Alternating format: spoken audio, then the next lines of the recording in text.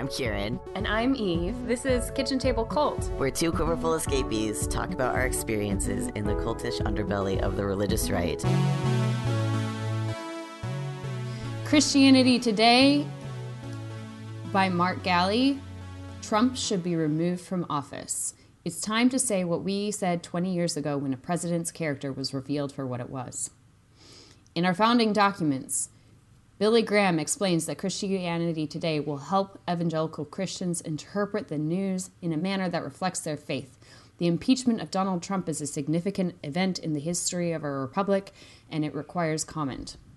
The typical CT approach is to stay above the fray and allow Christians with different political convictions to make their arguments in the public square, to encourage all to pursue justice according to their convictions and treat their political opposition as charitably as possible. We want CT to be a place that welcomes Christians from across the political spectrum and reminds everyone that politics is not the end and purpose of our being. We take pride in the fact, for instance, that politics does not dominate our homepage. Speaking of, because this article went up about 40 minutes ago, their homepage is down. That said, we do feel it necessary from time to time to make our own opinions on political matters clear, always, as Graham encouraged us, doing so with both conviction and love. We love and pray for our president as we love and pray for our leaders, as well as ordinary citizens on both sides of the political aisle. Let's grant this to the president. The Democrats have had it out for him from day one, and therefore nearly everything they do is under a cloud of partisan suspicion.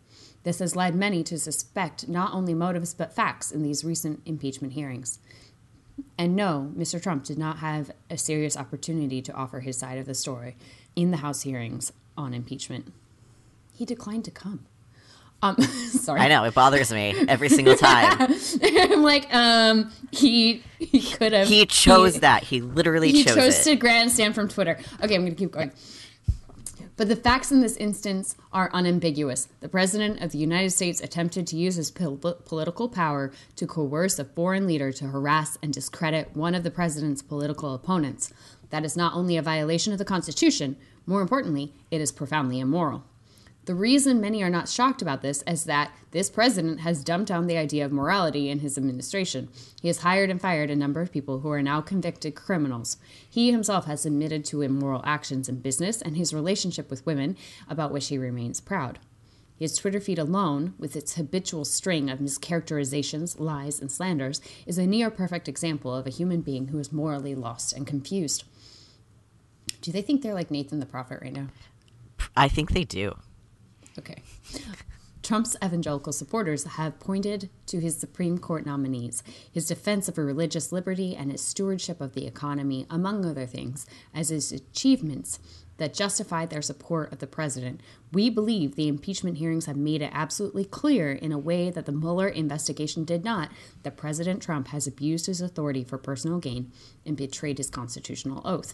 The impeachment hearings have illuminated the president's moral deficiencies for all to see. This damages the institution of the presidency, damages the reputation of our country, and damages both the spirit and future of our people. None of the president's positives can balance the moral and political danger we face under a leader of such grossly immoral character. This concern for the character of our national leader is not new in CT. In 1998, we wrote this: "The president's failure to tell the truth, even when cornered, rips at the fabric of the nation. This is not a private affair. For above all, social intercourse is built on a presumption of trust. Trust that the milk your grocer sells you is wholesome and pure. Trust that the money you put in your bank can be taken out of the bank. Trust that your babysitter, firefighters, clergy, and ambulance drivers will all do their best. And while politicians are notorious for breaking campaign promises, while in office they have a fundamental obligation to uphold our trust in them and live by the law. And this, unsavory dealings and immoral acts by the president and those close to him, have rendered this administration morally unable to lead. Unfortunately, the words that we applied to Mr. Clinton 20 years ago apply almost perfectly to our current president. Whether Mr. Trump should be removed from office by the Senate or by popular vote next election, that is a matter of prudential judgment. That he should be removed, we believe, is not a matter of partisan loyalties, but loyalty to the creator of the Ten Commandments. To the many evangelicals who support continue to support Mr. Trump in spite of his blackened moral record. We might say this: remember who you are and whom you serve. Consider how your justification of Mr. Trump influences your witness to your Lord and Savior. Consider what an unbelieving world will say when you continue to brush off Mr. Trump's immoral words and behavior in the cause of political expediency. If we don't reverse course now, will anyone take anything we say about justice and righteousness with any seriousness for decades to come? Where have we heard that before? Right? Can we say with a straight face that abortion is a great evil that cannot be tolerated, and with the same straight face say that the bent and broken character of our nation's leader doesn't really matter in the end? We have reserved judgment on Mr. Trump for years now. Some have criticized us for our reserve, but when it comes to condemning the behavior of another, patient charity must come first. Okay. Sorry. So we have done our best to give evangelical Trump supporters their due, to try to understand their point of view, to see the prudential nature of so many political decisions they have made regarding Mr. Trump. To use an old cliche, it's time to call a spade, to say that no matter how many hands we win in this political poker game, we are playing with a stacked deck of gross immorality and ethical incompetence. That's a mixed card metaphor, but I'm going to keep going. And just when we think it's time to push all our chips to the center of the table, that's when the whole game will come crashing down. It will crash down on the reputation of evangelical religion and on the world's understanding of the gospel. And it will come crashing down on a nation of men and women whose welfare is also our great concern. Mark Galli is editor-in-chief of Christianity Today. Wow. Okay. Wow. I have so many thoughts. Wow. Wow. We weren't going to cover this, but this happened as we were preparing for our other topic. So let's take a little detour on this one. Yeah. Wow. That's from Christianity Today. Like, I am shocked in, like, a good way. Like, I'm surprised. I was watching the vote live with a former Quiverful friend last night. Mm-hmm. She was FaceTiming me and we were talking. And one of the things that she's like, what is it gonna take for them to, like, finally, like, see it? Yeah. Like, what is it going to take for there to finally be a line? And I said, I think it depends on how he reacts. Like, if he doubles down in his defense, like, I think that's going to look bad. Mm-hmm. And they're not going to like that. Like, yeah. the evangelicals don't mind you doing wrong as long as you're contrite about it. Right. Yeah. As long as you're like, oh, I'm sorry, I'll try to do better. You can do whatever you want. If there's contrition, well, I mean, obviously he's not going to admit guilt because, you know, he wants to be able to defend himself in the Senate. Right. But, like, contrition and humility go a long way in that community to get them to overlook things. Yeah. And I think it's interesting that this is what it took. Like, clearly this man has... what is it, 23 or 43? I don't remember which number is most recent, but it's a lot. Accusations of sexual assault and rape. Yeah. Like, credible individual accusations. Mm-hmm. And that wasn't enough. No. But the this is on the whole City on a Hill stuff. Like, the Constitution is functionally a biblical document in their mind, and if he's violating that in the way they understand it, then that's a line that they'll cross. Right. They won't cross. Yeah. Well, that in, like, conjunction with other things, like how he reacts to being called on his, like, wrongdoing. Mm-hmm. Right. He, like, as I said, like, the reference to King David and to the prophet Nathan, like, they have compared flawed leaders to King David before, but King David definitely, like, made an effort to repent when he was called on his shit. So who knows how sincere that was, but Trump is not that guy. No, Trump does not do that at all. Wow. Yeah, like, I feel like finally they have figured it out. Like, I've been I've been wondering how long it was going to go, and if they were like, I doubted they were even going to get there. Like, But does Christianity today even still have any credibility in that community? Like, is that actually going to make a difference? I mean, their server's down, so it's hitting a nerve somewhere. Whether it's like a good kind of wake up call or it's just going to like make them lose their base, kind of remains to be seen. But it's definitely like stirring some shit. Yeah. Oh, yeah. It's bringing up all sorts of things. Man, oh man. Yeah, that's just like, wow. And like that's sort of like the point that I've been kind of holding is like for evangelicals, like Trump's whole thing and their support of Trump, hook, line, and sinker, like totally backfires on their witness. Like it is just totally incompatible. Yeah. Well, and that's the thing. It's like if you're looking to be a true believer, you can't actually support him. Right. And a lot of folks have like ignored that entirely, which I think is also like I kind of wonder, and like I haven't looked into this at all, but I kind of wonder if some of that is also why so many people are leaving the church, because so many church leaders are just blindly following this like terrible person. The church exodus started way before. Oh yeah, no, it totally did. But like the more recent, like over the last like 3 or 4 years, exodus, I wonder how much of that is part of people being like, Christianity isn't compatible with like this ideology. And I don't know, there's no studies on it or anything, but it's really interesting to me that Christianity Today came out with this instead of being quiet. It is really interesting. Yeah, it's funny to me, like, this argument is basically what my mother said when the election rolled around, and she was very uncomfortable with the fact that she voted for Hillary instead, but she was very like determined to stand her ground on that like moral witness point. So, you know, she didn't love the decision she had to make, right, but she made it along the lines of this argument already. Yeah, like I also didn't love that decision, but it was better than fascism. So right. So it's very, very interesting, and it's interesting to watch. It's interesting to watch an impeachment happen.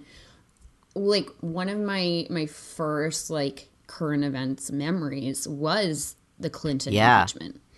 Like, the whole conversation around what did Clinton do wrong was my like introduction to the sex talk. Yeah. Like, so, you know, Hillary Clinton was a byword in our household of, you know, this morally complicated woman who they admired for standing by her man, but also, right, you know, how dare children have health care? Yeah, they hated her for being a baby killer is what they called her.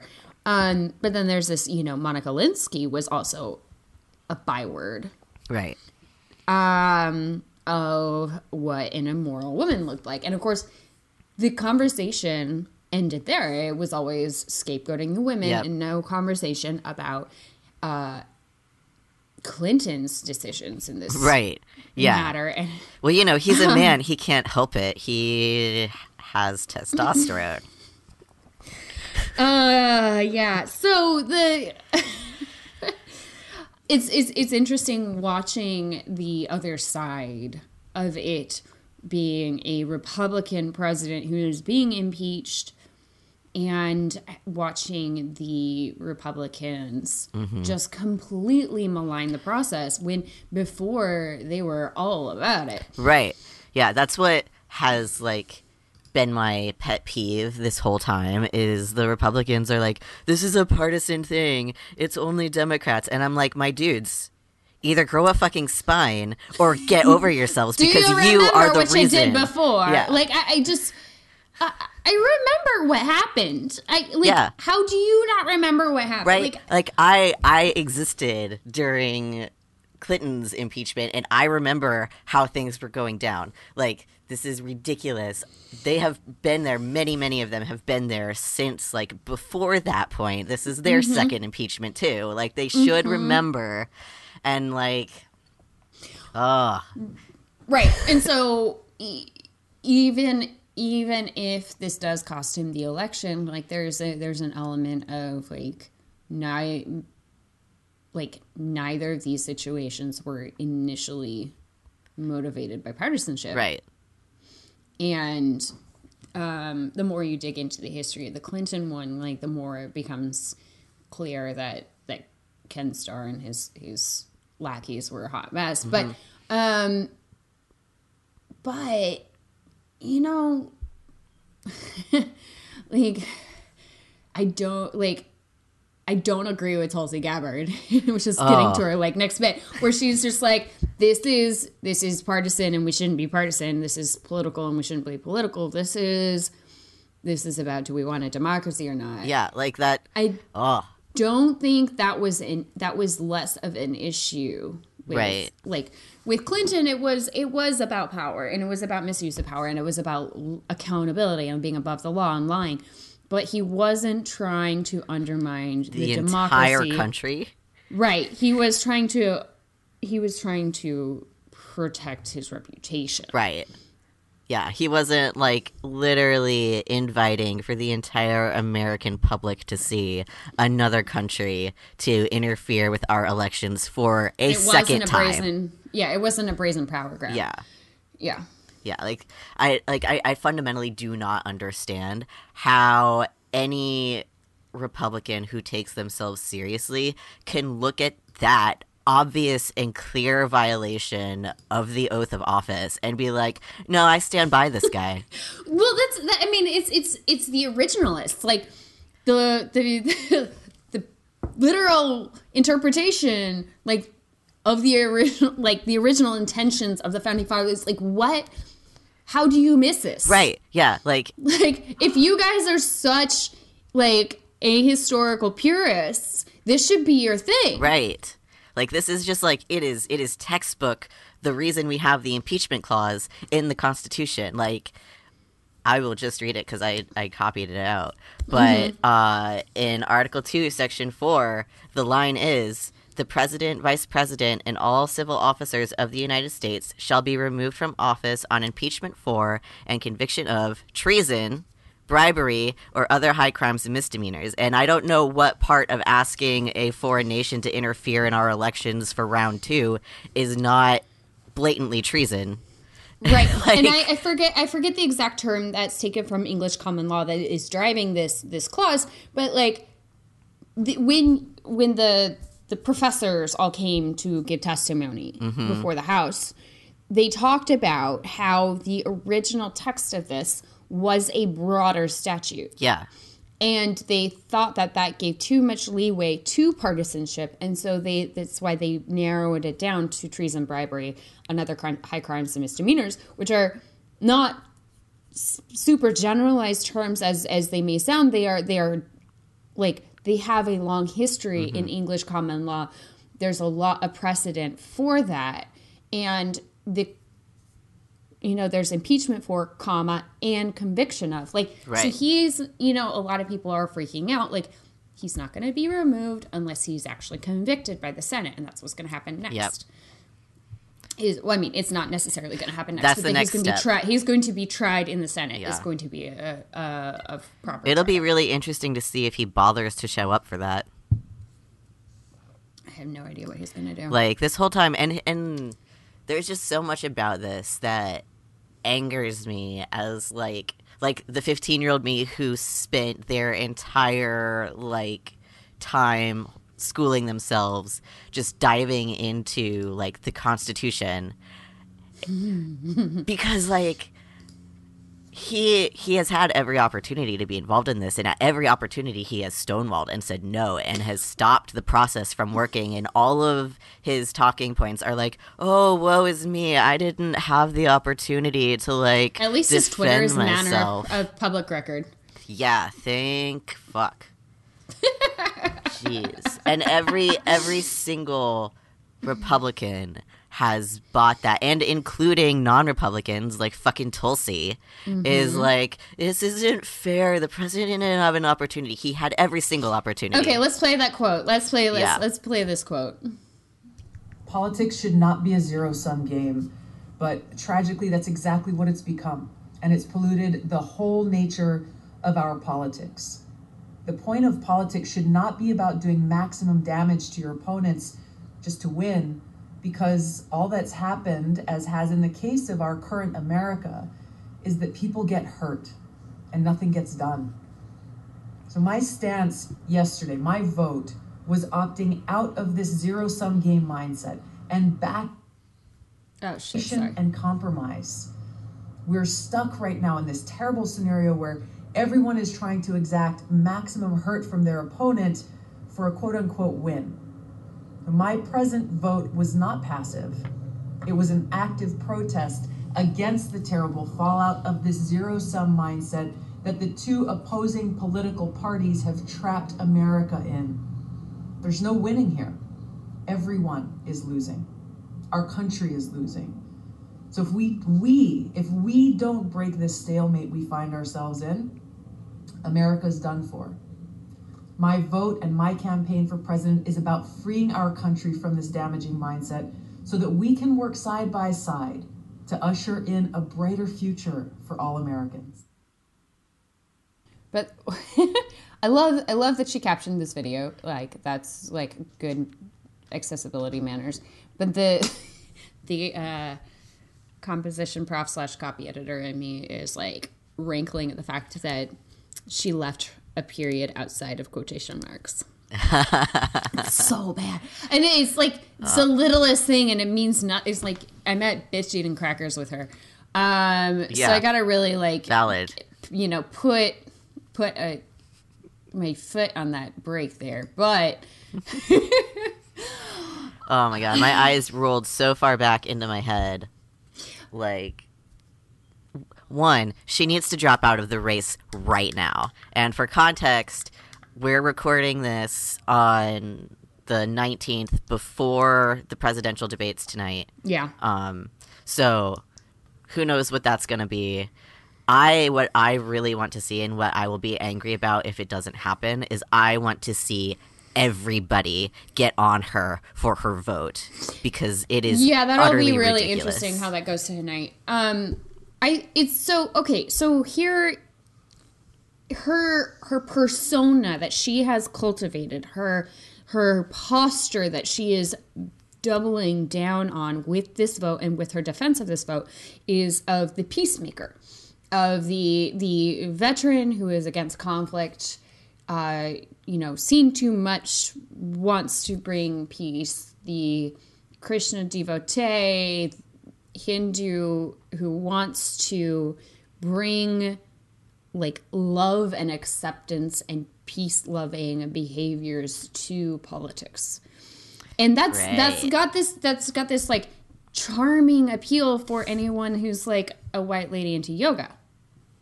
Mm-hmm. Yeah. That's extremely it. But if you don't understand like that actions actually have consequences, and that words mean things and beliefs have like impact, ramifications for human lives, then it starts to look a whole lot less shiny. Yeah. Well, especially given her history. So, like, briefly, she grew up in this, like, not quite Hindu, but sort of like some white man's Western bastardization of Hinduism. That all worships this one dude named Krishna, except that he's not a Krishna. I don't know. Worship person. is maybe an inaccurate term. But they consider him their guru and their teacher. Yes, they follow him. So they follow him, and his dude English named Chris Butler. Yeah, Chris Butler. His English name is Chris Butler. Yeah, I can't pronounce his other name. There's so many syllables. She, as recently as 2015, and we'll put a link to the YouTube video up, there was a conference that she spoke at through video chat, and she name-dropped him as her guru in that video. And I think that's important to know. And in that video, and you'll get to this later, but in that video, she is immediately following a statement by I guess it's the current Prime Minister of India. Yeah. Yeah. So the cool thing about this cult she grew up in, it's called the Science of Identity, or Science of Identity. And it's like very homophobic and very fascist and very extremely like right wing, honestly. And her dad had a radio show called Let's Talk Straight Hawaii that was entirely about how gay people are bad. Well, wait, wasn't it part of a... Hang on, I'm trying to find the link for it. It was part of a campaign. Yeah. A political campaign called Ending Something... Oh, damn it. Where did it go? It was like ending... where did it go? Where's the link? Homosexual something. It's in the... Mike Gabbard. Okay, here we go. Let's Talk Straight Hawaii was the name of his show, and it was part of a organization that her father founded called Stop Promoting Homosexuality Hawaii, which was later renamed to be Stop Promoting Homosexuality International, Stop Promoting Homosexuality America, and the Alliance for Traditional Marriage and Values. He became well known for his advocacy for Hawaii Constitutional Amendment Number 2, which is a Defense of Marriage Act knockoff, basically. Oh, yeah, I remember that. So her father, by the way, we're jumping ahead of ourselves a little bit. Her father was a state senator in Hawaii. Right. So this is part of the connection to this, or her connection to politics.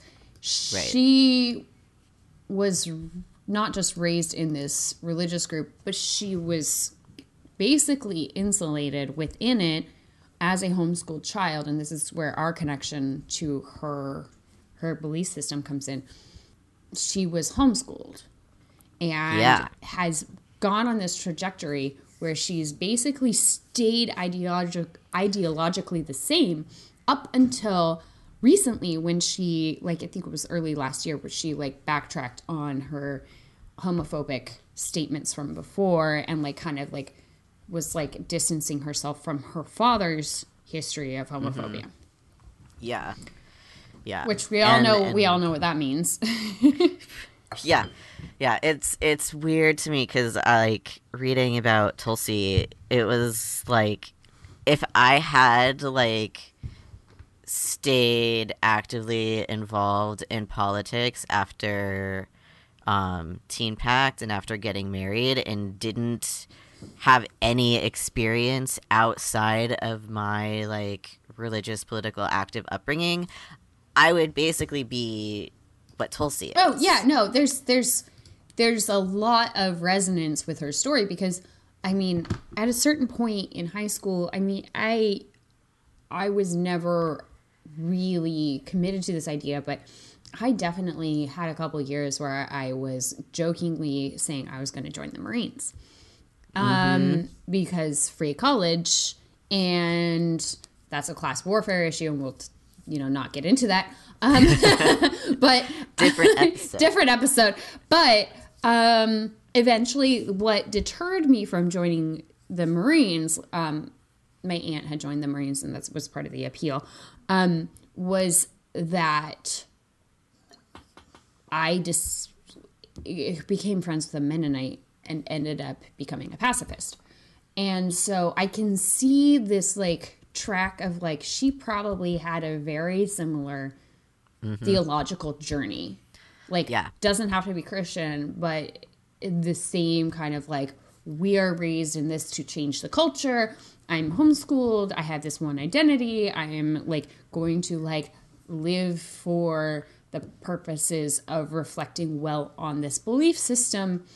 And so the military has a lot of the same dynamics of a cult. Like we can talk for forever about like the PTSD from basic training and the PTSD from our upbringing, and how similar those experiences are. Just basic training is concentrated, but I can she just spent her whole life being like prepared to deal with if I had to, but if I had followed that trajectory, if I had like actually signed up, if I had gone to Patrick Henry College, if I had done ROTC all through college, if I had done all the things that I had originally planned on doing, I probably would be her. Like this is very familiar. Yeah. And it also, like, I feel like a lot of people, if they've done any research on Tulsi, are like, how does that happen? How do you not, like, how are you still a member of the same cult you grew up in and, like, really kind of it hasn't hurt her powerful, yet, connected to all these people? Exactly. And that's the thing. So I think a lot of these articles that we're reading on her and a lot of these like commentaries on Tulsi seem to come across with this like conclusion of like, she's reserved, she's cold, she's stiff, like we don't get, like she's robotic, like there's all of these terms that get thrown around for her.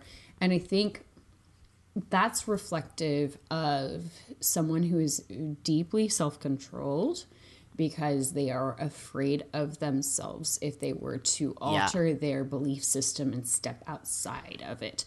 And it would cost her everything. I mean, it would. And so it's not beneficial to her to leave. And even if she does want to leave and like is starting to distance herself publicly, like you can't just walk away. You can say, oh, well, I'm having to do this for my campaign. And they'll be like, yeah, we understand, but you're coming back. Yes, I'm coming back. I don't know. I don't think she's actually had the time to process it. I don't think she's actually had the space or the liberty or a moment of consequence. And I mean consequences for herself, where her beliefs, crossed with her best interests and hurt her. Yeah. Yeah. Well, she went from like homeschooled in this cult to being elected the state of Hawaii's youngest representative in a cult, to the military in a cult, which is also a cult itself, so it was like double cult, to then running for U.S. office and then running for president while still like knee deep in this cult, and her family is like also knee deep in this cult. And if she does anything to anger that one thing that's been in her life since before she was born, she loses and everything. we know we know what it's like to be the favorite child. Yep. And to have all of your parents' dreams put upon you and all of those expectations put upon you. I feel like she's got that that weight on her shoulders. Yeah. Her father's political career never got to where he wanted it to, and she's carrying the torch for him now. And I feel like regardless of whether or not she herself is actually like really believes in this, I don't think she would do it if she didn't actually want this. But to an extent, there's this like chain of command that she has inherited her political ambitions from. Definitely. Man, she just frustrates me so much. It's just, God, like every time that I just like hear anything she says, I'm just so. She's always giving me a visceral reaction, even before I knew that she was homeschooled, because there was just something that was like really familiar about her. Yeah. Oh, but yeah. in like the worst way. Okay, well, let's like pause real fast and like revisit like the criteria of a cult to make sure like our listeners understand why we think she's in a cult. Yeah. Go for it. Okay, so we have Chris Butler, who has created a subsect of Christian devotees that historically has had extreme views that he has touted. He has been violently homosexual in a lot of his teachings. I think most of those videos have been pulled from the internet. He's not been seen in public since the 80s. So he's created himself as a limited commodity. There's this, so when you have a person, like a charismatic personality who is dominating your belief system, that's one of the signs of a cult. I believe at some point in my reading about him, I think he discouraged his followers from visiting India, which is kind of weird, super weird, and is reflects another point that is a symptom of a cult, where you're afraid of outside influence infecting your teachings and like diluting your control. Well, he also taught that public schools are bad and will, like, train your children the wrong way. So there was also, that's where the homeschooling right, and so in. that's where you get the whole abusers isolate bit. Yep. And so then there's this idea of what happens if you leave. Now we can't see that clearly because we don't have like a clear-cut conversation with an ex-SIF follower available to us. I'm sure they're out there. There's a forum that people are posting on that we'll link to that's got some conversations about what that might be like. But she's hiring weird people for her campaign and making waves because she's hiring people who are cult affiliated and don't have a lot of like experience that would qualify them for the roles that they're being hired for. Right. And that is symptomatic of like not having a broader network that you trust. And so again, this is an indication that she hasn't left. And that the consequences of her leaving would be severe. She's constantly surrounding herself with people to reinforce this mindset and this belief system. Yeah, she has never in her 38 years left the bubble of influence that is this cult. Like her husband was part of this cult, is still her family, obviously. Her chief of staff was someone who's also part of the cult who like managed a store in the cult. Like they had like a apparently they like they run a chain of health food stores, and that's part of their like recruiting mechanism. Yep. Yeah, and so that's her chief of staff now, who never had any like experience being a chief of staff in politics before at all. Yes. Yeah, she just everyone is from this group. Right. And so one of the things that's super interesting about her, in addition to all of this, is her apologism for dictators. And this is one of the things that like outsiders who don't understand the cult dynamics, like they flag immediately as like, wow, that's weird. She hung out with Assad. Like she went on a fact-finding mission and met Assad of Syria and has not apologized for that. And like I accepted a wedding gift from Modi, who is the Prime Minister of India, who is like encouraging anti-Muslim sentiment and building up a case to like disenfranchise Muslim citizens in India. Yeah, he just tried to enact and like somewhat succeeded a like Muslim ban on immigration basically, and is giving priorities to Christians to come to India. So these things that she or like, Hindus rather, these associations that she has, it's interesting to me that she is so I mean, okay, like, let's back up. Let's just put a pause on the political elements and the facts of this. Yeah. Let's, like, talk about what happens when you're trying to leave an abusive relationship. Yes. You go through these cycles of being like, this is not that bad. I just finished reading Kelly Sundberg's Goodbye, Sweet Girl, which is a memoir of an abusive marriage and leaving that husband. And it's very good. I related a lot to it. And one of the things that she says at one point is like she's on the brink of leaving. Her husband has broken her foot. Oh my God. And she is like seeing a domestic violence intake social worker at a shelter in her town, and she's like, you know, I don't know if I'm going to qualify for your help. Like, and they're like, well, income levels qualify you for sure. And like, we have this documentation. And she's like, I don't know. Maybe it's not that bad. You probably see a lot worse cases than and the woman kind of looks at her and is like, no, this is very bad.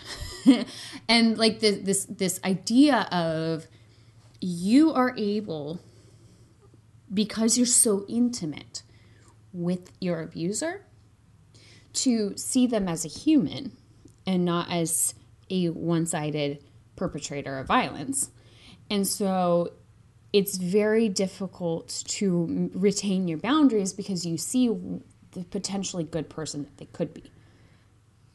And the goodness that they intend to bring to the relationship and continue to fail in.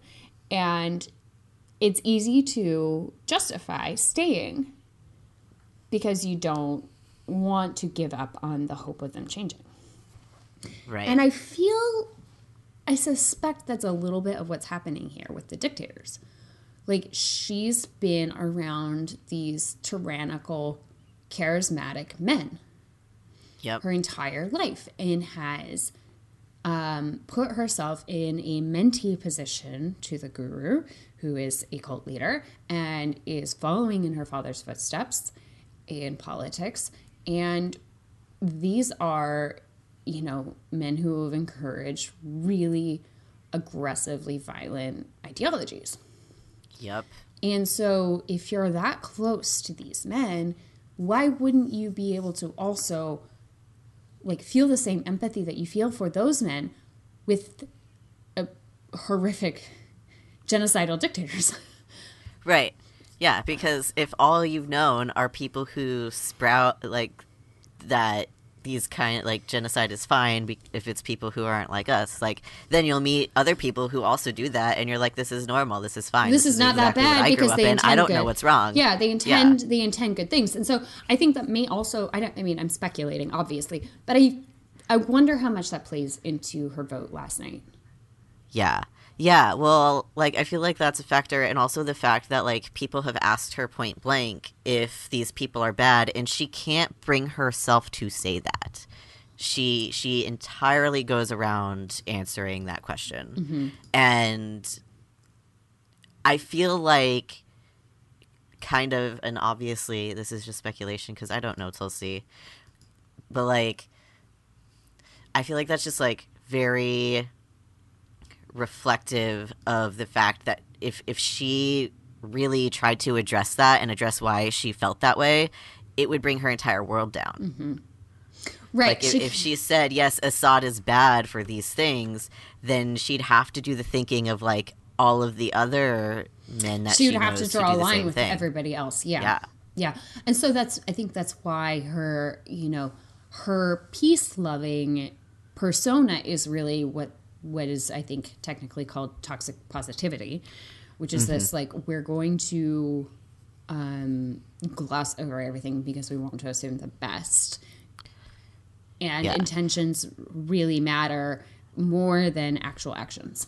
And it's basically like Marianne Williamson's thing, except, worse. Yeah.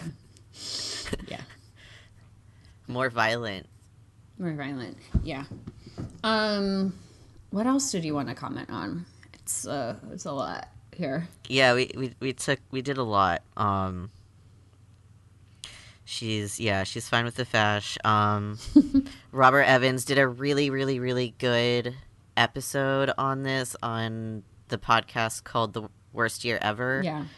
Which is a different thing from Behind the Bastards, and he dived into her connections with Modi and Assad and the science of identity. Right, and group. he specifically studies fascist leaders, and so that's a really good resource for learning more about why this is a significant problem. Yeah, it's a really long episode. It's also really good and covers more than I want to cover about her cult connection. besides just, holy shit, she grew up in a cult, and this is what that looks like for her on the inside, kind of is more of the take that I feel like we have relevant information about. Mm-hmm. Yeah, and yeah, she's totally down, in the sense of refuses to call out bad behavior from, like, obviously terrible dictating people. Right, I think there's a difference between, I mean, in effect, there's not, but in her mind, there is, and in the minds of people like this, there's a difference between being totally down, as in, like, yes, I'm all in and, like, here for this, and, like, well, I'm open-minded and I want to hear all perspectives. Like, and this is part of the problem. Like, empathy and listening to people are really, really important. I am not knocking that, but you have to, yeah, it's like when you say the personal is political and people are like, bad politics is, it shouldn't, like, it shouldn't end friendships. Like, I'm sorry, when somebody's right to live becomes a question, then you have to start drawing lines. And, I had this, I don't know, I've just had this interaction with so many people this last year where it's been like, someone is actively harming someone we know and we care about, and it's based on these, like, fraught ideologies. Mm-hmm. And everybody has just been like, I don't really feel like taking a stand on that because I don't like conflict. And it's not... Sure, conflict might be out of the equation, but you are effectively choosing a side by doing that. Yeah, exactly. You are exacerbating whoever is being victimized in that situation. Yeah. You are, by not choosing, you are still actually choosing the abusive person, because you're not doing anything to even acknowledge that there's abuse there. Like, you don't even necessarily have to confront someone about it, but, like, if you're not even willing to acknowledge there is a problem, you have chosen a side. Yeah. And then there's this whole other element here, and I won't really get into it too deeply, but I'm really grateful to see some progressive activists starting to look more into, like, integrated accountability structures for situations within communities where someone is hurting someone and someone is stepping out of line. And instead of, doing a Twitter pile on and, like, ostracizing them, they're encouraging people to take steps to, like, go through a more intimate accountability process that allows for the potential for re-education and for growth. And I'm really a big fan of that model. I've always been interested in those kinds of methods of engagement, as long as people are sincere and willing to grow. But that's not the same as holding a dictator accountable for, like, killing thousands of their citizens. Yeah. And that's really where Tulsi is, like, conflating ideas. Yeah. Like, she may be interested in these kinds of, restorative justice ideas, but you have to draw a line. You don't do that for fascist dictators who commit genocide. Like, there are boundaries. Yeah. You can't rescue everyone, and the ones who have, like, happily slaughtered thousands of people are not really the ones that you should spend your time trying to rescue. They should just pay for what they fucking did. Yeah. Yeah, so it's not hard. It's like the lowest of bars, which is why she really needs to drop out, and people have to be harassing her. She needs to drop out, and she needs to, like, get herself an anchor position on Fox News yesterday, like she's been intending for this entire time. Yeah. She needs to leave the Democratic Party, because she's like, Kamala's a cop and she's terrible. We know this. But Misogynoir did do damage to her that is irreparable. Oh, and absolutely. Both of these things exist at the same time. Yes. Yeah, absolutely. Like, the way she's treated and the racism that she's had to face is totally awful and totally also a thing that can exist at the same time as she's a cop and really bad at for like trans people. Right. But like the thing that is the most dangerous, I feel, about Tulsi is that she is basically a very like fascist friendly like nationalist in the disguise of a progressive Democrat, and people are starting to see that, but the fact that she's still in the race bothers me. But and when it needs she's to, like, beautiful and well spoken, people are going to overlook anything because they're not critically thinking. Yeah, and this is why she's so dangerous. Yeah. Is because people will overlook the words that she's saying because she sounds nice and she looks pretty and she says the right words but doesn't have the record to back that up at all. Right. So I repeat what I said last night when she voted present. Tulsi is a codfish. Yes. Fact. If you don't get that joke, it's referencing the end of Peter Pan where they're going around chanting Hook is a codfish. And if you haven't seen Peter Pan, I am impressed. Some people because didn't even get I it. saw Peter Pan. What? Yeah, no, I wrote. I saw the what is it, Mary? What's her name? Version of Peter Pan years and years before. I mean, I saw both of them. I saw all of them, but I didn't see Hook until last year. But that's another story. But I posted on Facebook, Tulsi is a codfish, and somebody didn't get the reference, and I was very confused. Yeah. I'm like, I have that cultural touchstone. Don't ruin it for me. I get that reference. Yes, I do. Oh, my goodness. Okay, so we did a cold open, and we didn't really chat much. How have you been? Better now-ish, kind of. I had a hellish time at my psychiatrist appointment, and the reason we're so late on this episode is because last week I was so sick that my brain felt like mush and like it was slushing out of my ears, and I was just like asleep for 3 days. Sleep is good. But yeah, and I'm gonna be in Akron and Cleveland, Ohio from like December 26th to like the 6th of January. So if any of our friends live around there and want to get coffee or something, you should email us and let me know. Yeah, and I'm going to be in Pittsburgh this weekend, so I'm excited about that. So fun. Yeah, I'm leaving tomorrow. I desperately need to go, like, be around my people. Yes. I finished my semester, finally. Turned in all my grades Sunday night. Have been catching up on my freelance work, which is part of the delay in recording. I just had to sleep. And then I had to, like, scramble to get everybody the edits I owed them, which has been great. Like, all of my clients have been so patient and wonderful, and I've really enjoyed working with all of them. It's been a really good semester on the freelance front, so that's nice. Yay. So I'm trying to make some decisions about what's next and do some revising and rewriting of some old pieces that I've got in the hopper while I've got some time. So that's nice. Yay. Yeah. I do have one thing I want to raise if our listeners have had an experience with this. You and I have been talking about this, and do you mind if I describe more about what happened yesterday?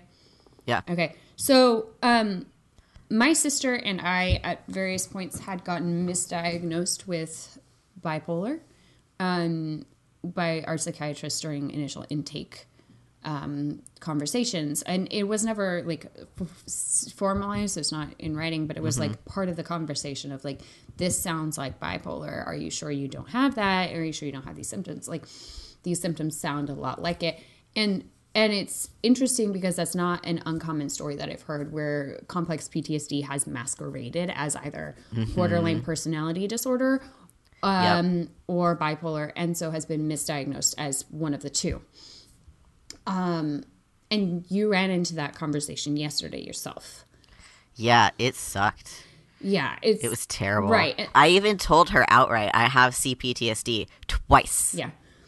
So I would like to dig into this a little bit more. I think there's a reported piece here, and I'd like to interview or talk to anyone further who has had that experience. If you're a practitioner and you've been on the other side of that, I'd love to chat with you. Or if you've been a patient who's struggled with getting the correct diagnosis because people are not familiar with complex PTSD, please let me know. Please reach out to our email address, kitchentablecult@gmail.com, and I will set up a time to chat with you. Nice. I like this. Yeah, I think it's time. It's important. Yeah. It keeps coming up. It's so bad. Like, it's so frustrating. Yeah. I'm like, I know which things my problems are, and that's not the thing. Just because, like, I hyper-focus and then crash does not mean I have bipolar. Right. This is a symptom. Like, being hypervigilant and triggered can look like mania. Sorry. Yeah. It's like, no, I actually know myself really well. Please believe me. I have done my research. Mm-hmm. I'm coming to you with explanations. Just listen to me. Yeah, it's really sketchy.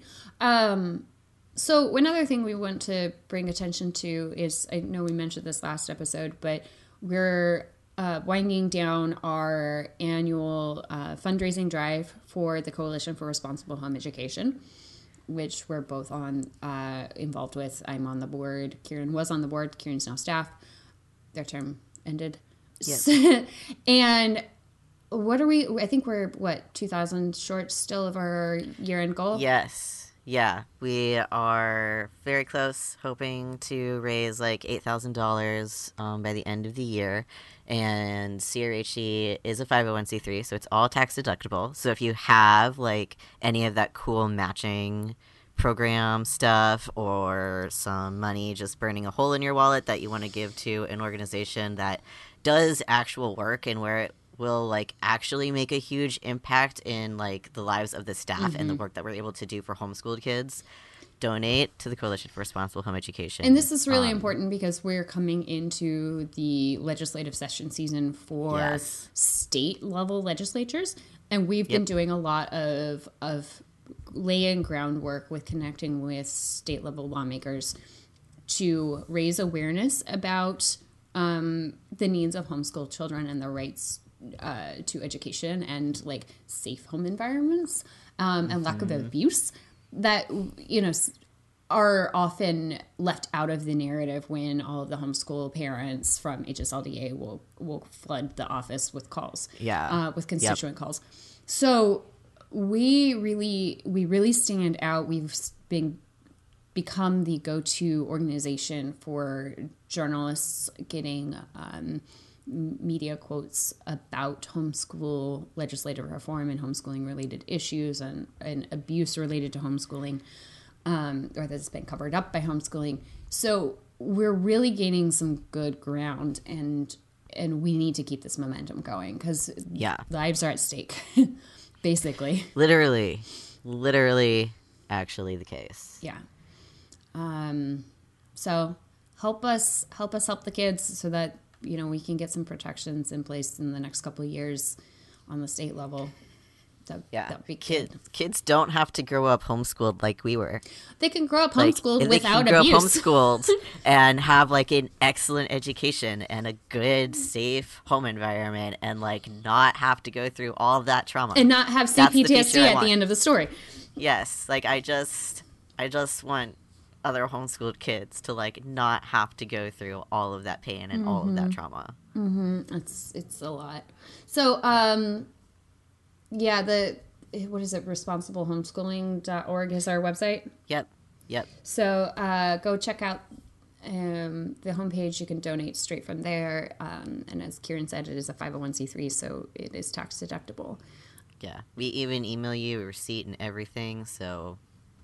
Good. We're supposed to. Just have to hold on to it for taxes. Yeah. No, I know. It's not fancy. We're legally obligated to it. Yeah. We are legally obligated to do it, but I wrote the thank you email, so. Aw. Okay. Yeah.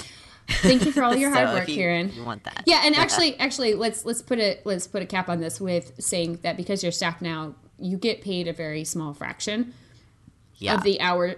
You would get paid for a very small fraction of the hours that you put in doing work like that. Yes. I don't get paid Yeah. because I'm on the board and I'm not doing that kind of day-to-day task-based work.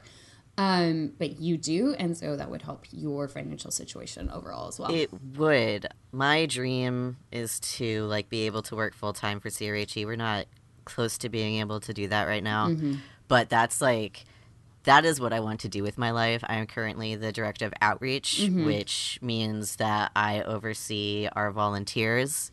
I onboard them, I give them tasks, I tell them they're doing awesome. And also the development of the chapter program. Right, which is really important for that state huge. level organizing work that we're trying to get going. Yeah. And both of these are like full-time things I am spending a lot of energy on, and I am not getting paid for that work. So, yeah, if you donate to CRHE, you enable that to happen, not just for me, but for people, our people who are doing our research. We have a peer-reviewed research paper coming out early January, which is huge. And we interface a lot with people who either want to homeschool or have questions about homeschooling or are concerned about someone they know homeschooling. Across the board of homeschool problems, we answer those questions, we do the research, and yeah, we actually are doing a lot of work and making a lot of progress, and it would be awesome to be able to pay our staff for their time that they're putting into this. Fair compensation would be really Yeah, great. it would be amazing. So sorry this went long, but it's important. We wanted to take time for it. This is a December thing, so just bear with us. And if you can't donate, at least maybe pass the link on to someone else who might be interested in doing that too. Share with your friends. Yeah. That'd be really wonderful. All right. Thank you for joining us today. Thank you for listening. The music on this episode is from the band The Heavens and their album Stenazo. Our producer is Dave the Great. Yay. Thank you, Dave, for all of this work that you also do. And thank you, everyone, for listening. I hope you have a really good holiday. I'm going to be in Northeast Ohio offline, so I'm excited. Reach out to me if you want to get coffee or something. Sounds so great. All right. Take care. Bye. Bye.